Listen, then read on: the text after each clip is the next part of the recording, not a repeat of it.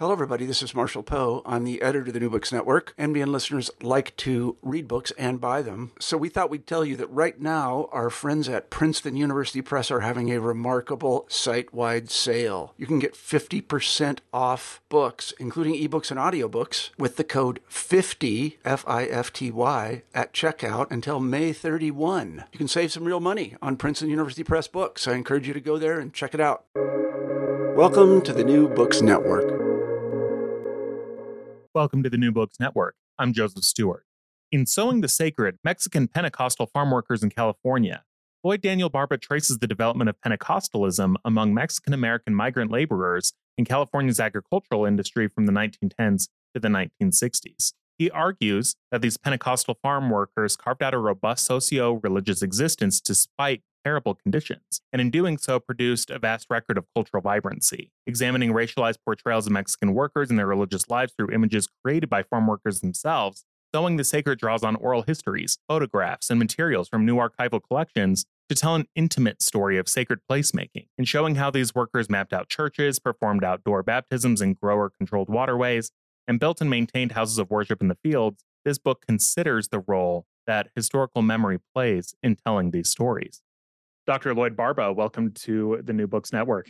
Thanks, Joseph, for having me. Really honored to be here and glad to chat about this book. Yeah, it's a pleasure, and you've written a marvelous book. And I was curious, how did you come to write Sowing the Sacred? Yeah, it really goes back to my history capstone seminar at the University of the Pacific after I did my undergrad, where it was my undergrad or BA in history and religious studies. And we were encouraged to think about local history. So in that way, the seeds of the project were there for the first time. I started thinking comparatively about Pentecostal churches in Stockton, California, and how a lot of them still fell along the lines of race and ethnicity. So I wanted to know why. And even before the book, right, there was a dissertation. And in the dissertation, I compared Dust Bowl, or aka Okie migrants, farm workers who arrived in California in the 30s, 40s, and so on, to Mexican Pentecostal farm workers. And I amassed quite a bit of material. And it was also quite evident that, there were at least two big studies to do in that dissertation alone. So I ended up taking about 15 to 20% of the dissertation and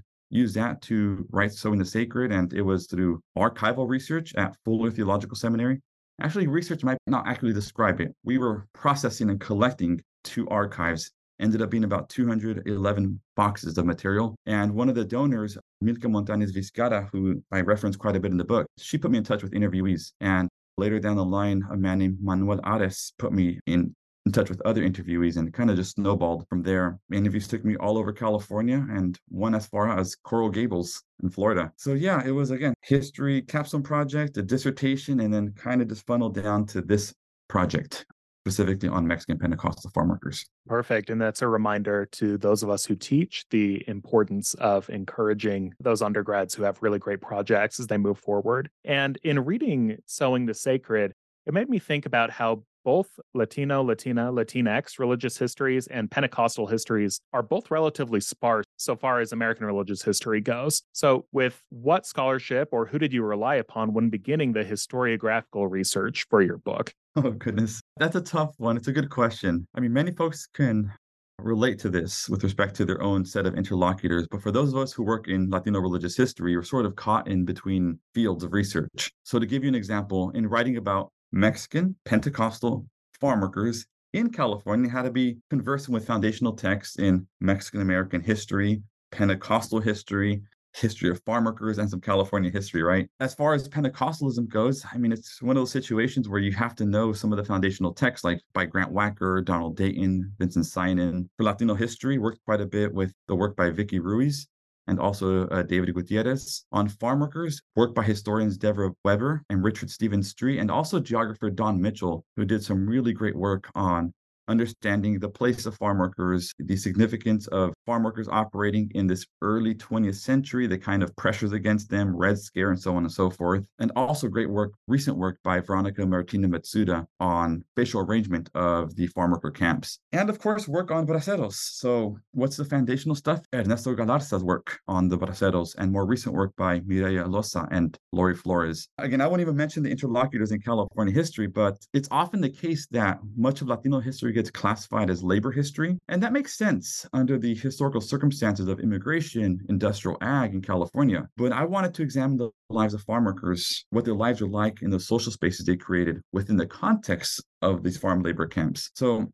at the end of the day, one is left wondering, about who in Pentecostal studies will read this, who in, Latinx history will read this. That's kind of the bigger set of literature. Then there's Dan Ramirez, Arlene Sanchez Walsh, Gaston Espinosa, who've written on the history of Mexican Pentecostals. And so that was quite helpful. Yeah, and I think it reveals just how much work goes into a dissertation at all, is figuring out how you can speak to so many different groups. One of the aspects of your work that I really enjoyed was that you use lived religion often as a framework, which often I see in Puritan history, but also in Roman Catholic history. So how did you use the lived religion framework to reveal the religious lives and logics of Mexicans and Mexican American Pentecostals when that hadn't necessarily been done before? Yeah, that's another one of those things where the material I was looking at, the folks I was interviewing, kind of what they're describing just kind of demanded that I consider the material culture. So that's really what lured me in. So once I started to read the archival materials and started to process the oral histories as really a telling of material religion, it fundamentally altered how I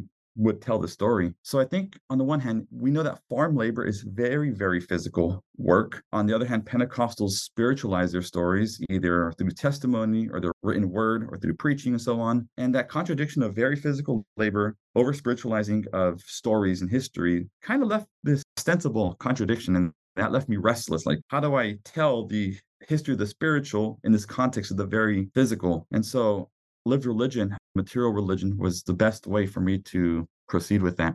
Yeah, and also along those material religion lines, I was really fascinated by the way that you show in several different circumstances how migrants made things or made geography or made the actions that they were taking sacred. What does it mean to make something sacred? Yeah, so making something sacred, in this case, that could evince a sense of permanence, ownership, consecration, and it has quite a bit to do with the context we're talking about. So industrial agriculture was set up to keep folks on the move, or to deal them at least a good measure of uprootedness. And the act of farm workers building a church, for example, consecrated as their own, reads as an act of resistance in that they're trying to find a permanent place through the building of an adobe brick church. Its permanence, some of the churches they built back in the period that I studied from the 19-teens and 1960s, some of those churches still stand.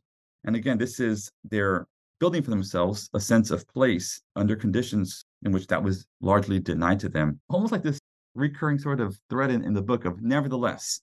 And nevertheless is kind of a refrain, if you will, of finding unexpected acts in unexpected places. And I'm not the first one to describe industrial ag as being exploitative or the scandalous nature of it. You could look at John Steinbeck's work, Kerry McWilliams' work on what he called factories in the field.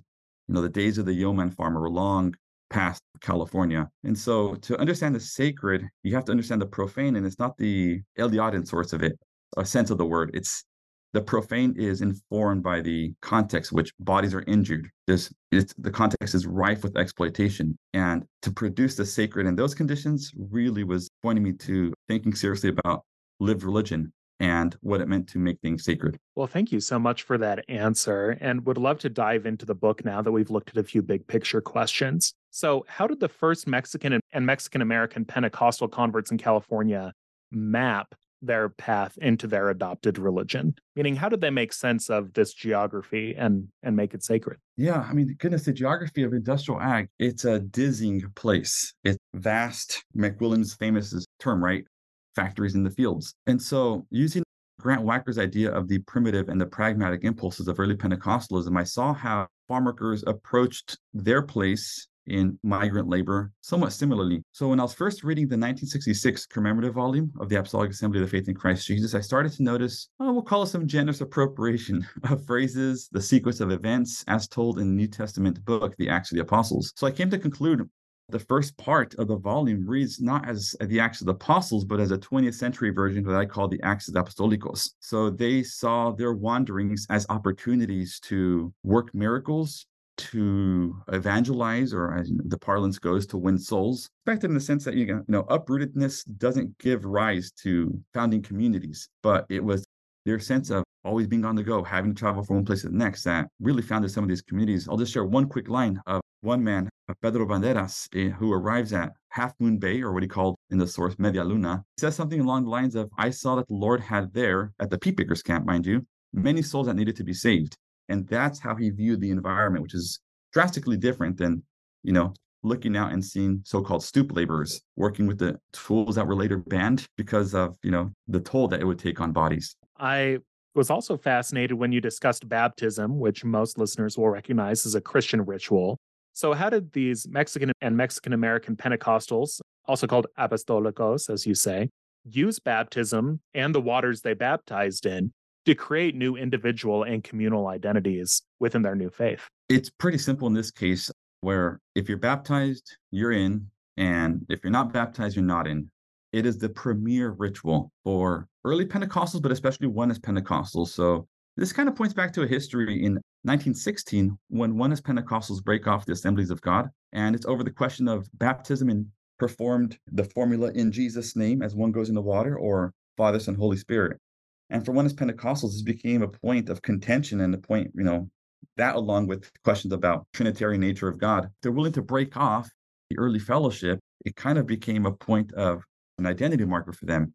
To be baptized meant that you were part of the body, and a body that, like a lot of early Pentecostal groups, were willing to break off if things didn't seem to be doctrinally pure, according to how they defined it. And yeah, these baptisms, I was just struck that so many of them took place in these canals, in the rivers, these places that are known to be notoriously filled with pesticides. And they just were very pragmatic. It was kind of like, you might be familiar with the eunuch in Acts 8 who says, look, here's water. What hinders me from being baptized? That kind of approach. Yeah, it's something that throughout the book, I think you capture so well, is that pragmatism, or the sense that we're going to use what we have to resist, to become better individuals and better people, and create new lives for ourselves. And something else that you capture really well is this idea of mobility, because often the folks that you're talking about are moving across borders, either to different jobs in different seasons, or between Mexico and California, between different families, the family that they have in Mexico or the families that they have in California. And you discuss how they're creating sacred spaces in tents, in churches, but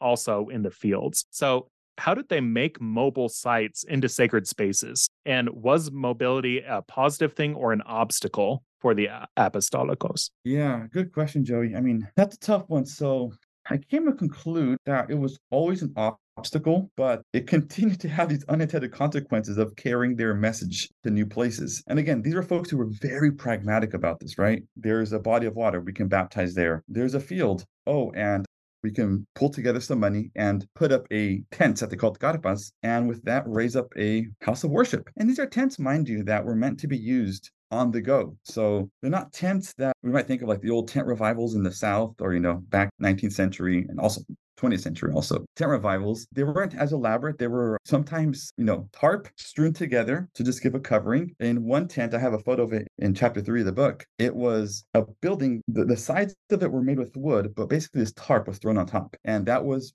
the house of worship. And so they approached that very pragmatically. And the nice thing about the tent too, you can tear it down and break it up, set it up again. And when you took off to the next field, you could erect the tent once again. Yeah, so this was something that I found really interesting, because in American Christianity, we so often focus on churches and on brick and mortar places of worship and don't necessarily think about mobility in this way. But these Mexican American Pentecostals really viewed themselves within the biblical narrative with this, didn't they? Absolutely. And even the idea of setting up the tent, breaking down the tent, it lent itself to this metaphor of being in the wilderness. So I have a whole section on the wilderness of California agriculture. Again, they set up these tents. The goal is always to build an adobe brick church. That doesn't always happen, though, especially as congregations are on the move. But yeah, they see themselves squarely within the biblical narratives, and we're continuing that. Or as I said, the Acts of the Apostolicos. They see what's in Scripture, and they see themselves as kind of stepping into the shoes of the biblical prophets, apostles, disciples, and so on. Maybe the most provocative chapter to me was when you look at the women who helped to build Mexican American Pentecostalism in California. So, what did they do in their labors, and how had their labor been obscured in the historical record? So, you had asked that question previously about making space sacred, and that was one of the two major things within the scope of this, of chapter 4 in the book, that women did. They produced the sacred. And what I mean by that is they were the ones in charge of making the places of worship, again, a tent, a couple of wooden walls with a tarp on top, a full-blown church, or they also had this other term, templecito, a little temple, basically a chapel. And they made those sites look holy. So it was through artisanal decor, such as banners with these elaborate scriptural phrases, these doilies that were white and were supposed to give a sense of purity, and a whole host of just hand-sewn items. That's part of it to make the place look holy. I couldn't help, as I was thinking about and writing about that, the sense to which this sounds a lot like, folks in Latinx studies know as rascuache, kind of art that's made from the position of the have-nots, the position from below, that scholars have combined as being both resilient and has a sense of attitude to it. It offers a disenfranchised group a sense of dignity. And so they made these sites look sacred, and also without the sale of tamales, women were the ones producing the tamales and largely the ones selling the tamales. They wouldn't have the funds to build these churches. Again, we're talking about farm workers who are at the bottom rung of the socioeconomic ladder in California. And without the tamales, it's simple. You don't have the churches. Mostly everyone that I interviewed had a story about the tamales and how they were built upon the sale of tamales, and that is the work of women. So I came to conclude that you can't tell a material history of this movement without also telling a women's history. Well, I would say you're absolutely right. And for those folks looking for different ways of thinking about finances, food, celebration, material culture, and religion, I think that chapter would pair really well with Alyssa Maldonado Estrada's chapter on the money that's made in the various festivals and carnivals in Williamsburg, Brooklyn. So to be a nerd sommelier, those are two things that might go together. I'll add this too, Joey. You basically get a recipe for tamales in the chapter. I was relaying the details of, the intensive labor that goes behind it. So, bam, free recipe. Another thing that I was really struck by, and we've talked about the way that these Pentecostals are looking to biblical narrative, but as they move into the second and a half, third generation of Pentecostals, there's also a sense of nostalgia that seems to come out within the community. So what is nostalgia as you use it in the book, and what are they nostalgic for? So the way I came to think about nostalgia, more than just mere remembrance of the past, it's a remembrance of the past that's packed with a sort of pining for something that's lost or that's been diminished. And that gives a sense that things used to be better. And I thought this is a bit ironic, again, given their socioeconomic circumstances at the time. It would suggest that no, things actually weren't better. They were far worse. The nostalgia wasn't for the kind of work that they did. I think it's more the conditions of being impoverished, being on the go, and the extreme need, if you will, the dire need to cultivate a sense of community gave rise to a couple of key features, and interviewees consistently would mention these. So their nostalgia revolved around music. So this is music that is largely hymns, corridos that are largely produced by folks in the denomination, and that's what I called the sounds. And this might be a thing common among Mormon study as well, right? That women used to dress holier. That idea seemed to stem from the photos that were republished in commemorative volumes where women are dressed in these, what they call these dusters, these all white tunics that, cover a vast majority of the body. This is what they used to wear. I mean, but upon closer inspection, that's what was worn for special services or for when the choir performed. And so it kind of lends itself this kind of undue sense of they were holier because this is how you used to dress. Like that wasn't quite the case, at least not for those reasons, right? And so that's sites because, they would look back and envision the past, S-I-G-H-T-S, sites. And finally, the last one quickly, place, S-I-T-E-S, sites, right? How they would travel from one field to the next and travel in bands sometimes and form these kind of micro colonias, if you will, of having to cultivate a sense of community. And in some cases, there were communities, one in just west of Modesto in a place called Grayson, where they built homes, and another one in Salinas, where they also built homes close to where they had built their church. Yeah, and just to relate it a little bit to Mormon studies, and I think that this goes for a lot of denominations, which is that once a group becomes accepted, you start to look back to the good old days. Those were when they really had to live their faith. That's when it was so much harder to do so, sort of the walking to school uphill both ways in the snow, the sort of Jeremiah ad about how much better things used to be for faith rather than the sort of comfort that folks had settled into. Comfort being a relative phrase here. Right. It's like wine, right? The older is better. I like cheese. The older is better. I had a few questions before we wrap up the interview. The first is, what would you say to those currently considering projects on lived or material religion or on transnational religious history? Yeah, so I'll answer first lived religion, material religion part. So for those thinking about project on lived religion, again, yeah, do think closely about material religion. I've seen some of the most impressive history come from this field. So here I'm thinking, early readings in the work by Colleen McDaniel, whose work even back in the 90s really opened up new fields of inquiry. Ditto Bob Orsi's work on the Madonna 115th Street in New York. Often it's to the chagrin of historians, we're looking back for material, but we don't have the archive. We don't have the written archive. It's not in an institutional archive. I went to Berkeley to do archival research. I went to UCLA to do archival research, and nothing. I think I actually took away one short line from each of those massive collections of the archives, but I had to ask questions about practices, questions about rituals, questions about how did he build a church? Again, tamales, right? And so, especially for groups that didn't have the privilege to, have a robust denominational bureaucracy where you have minutes that are recorded at all the meetings, you have widely circulated periodical, you got to turn to oral histories, you got to know what questions to ask about material religion, people's lived experiences in these different spaces. So yeah, I think it behooves scholars of religion, historians, to take up material religion. As far as the transnationalism goes, I'm glad you asked that. I'm actually just working on some material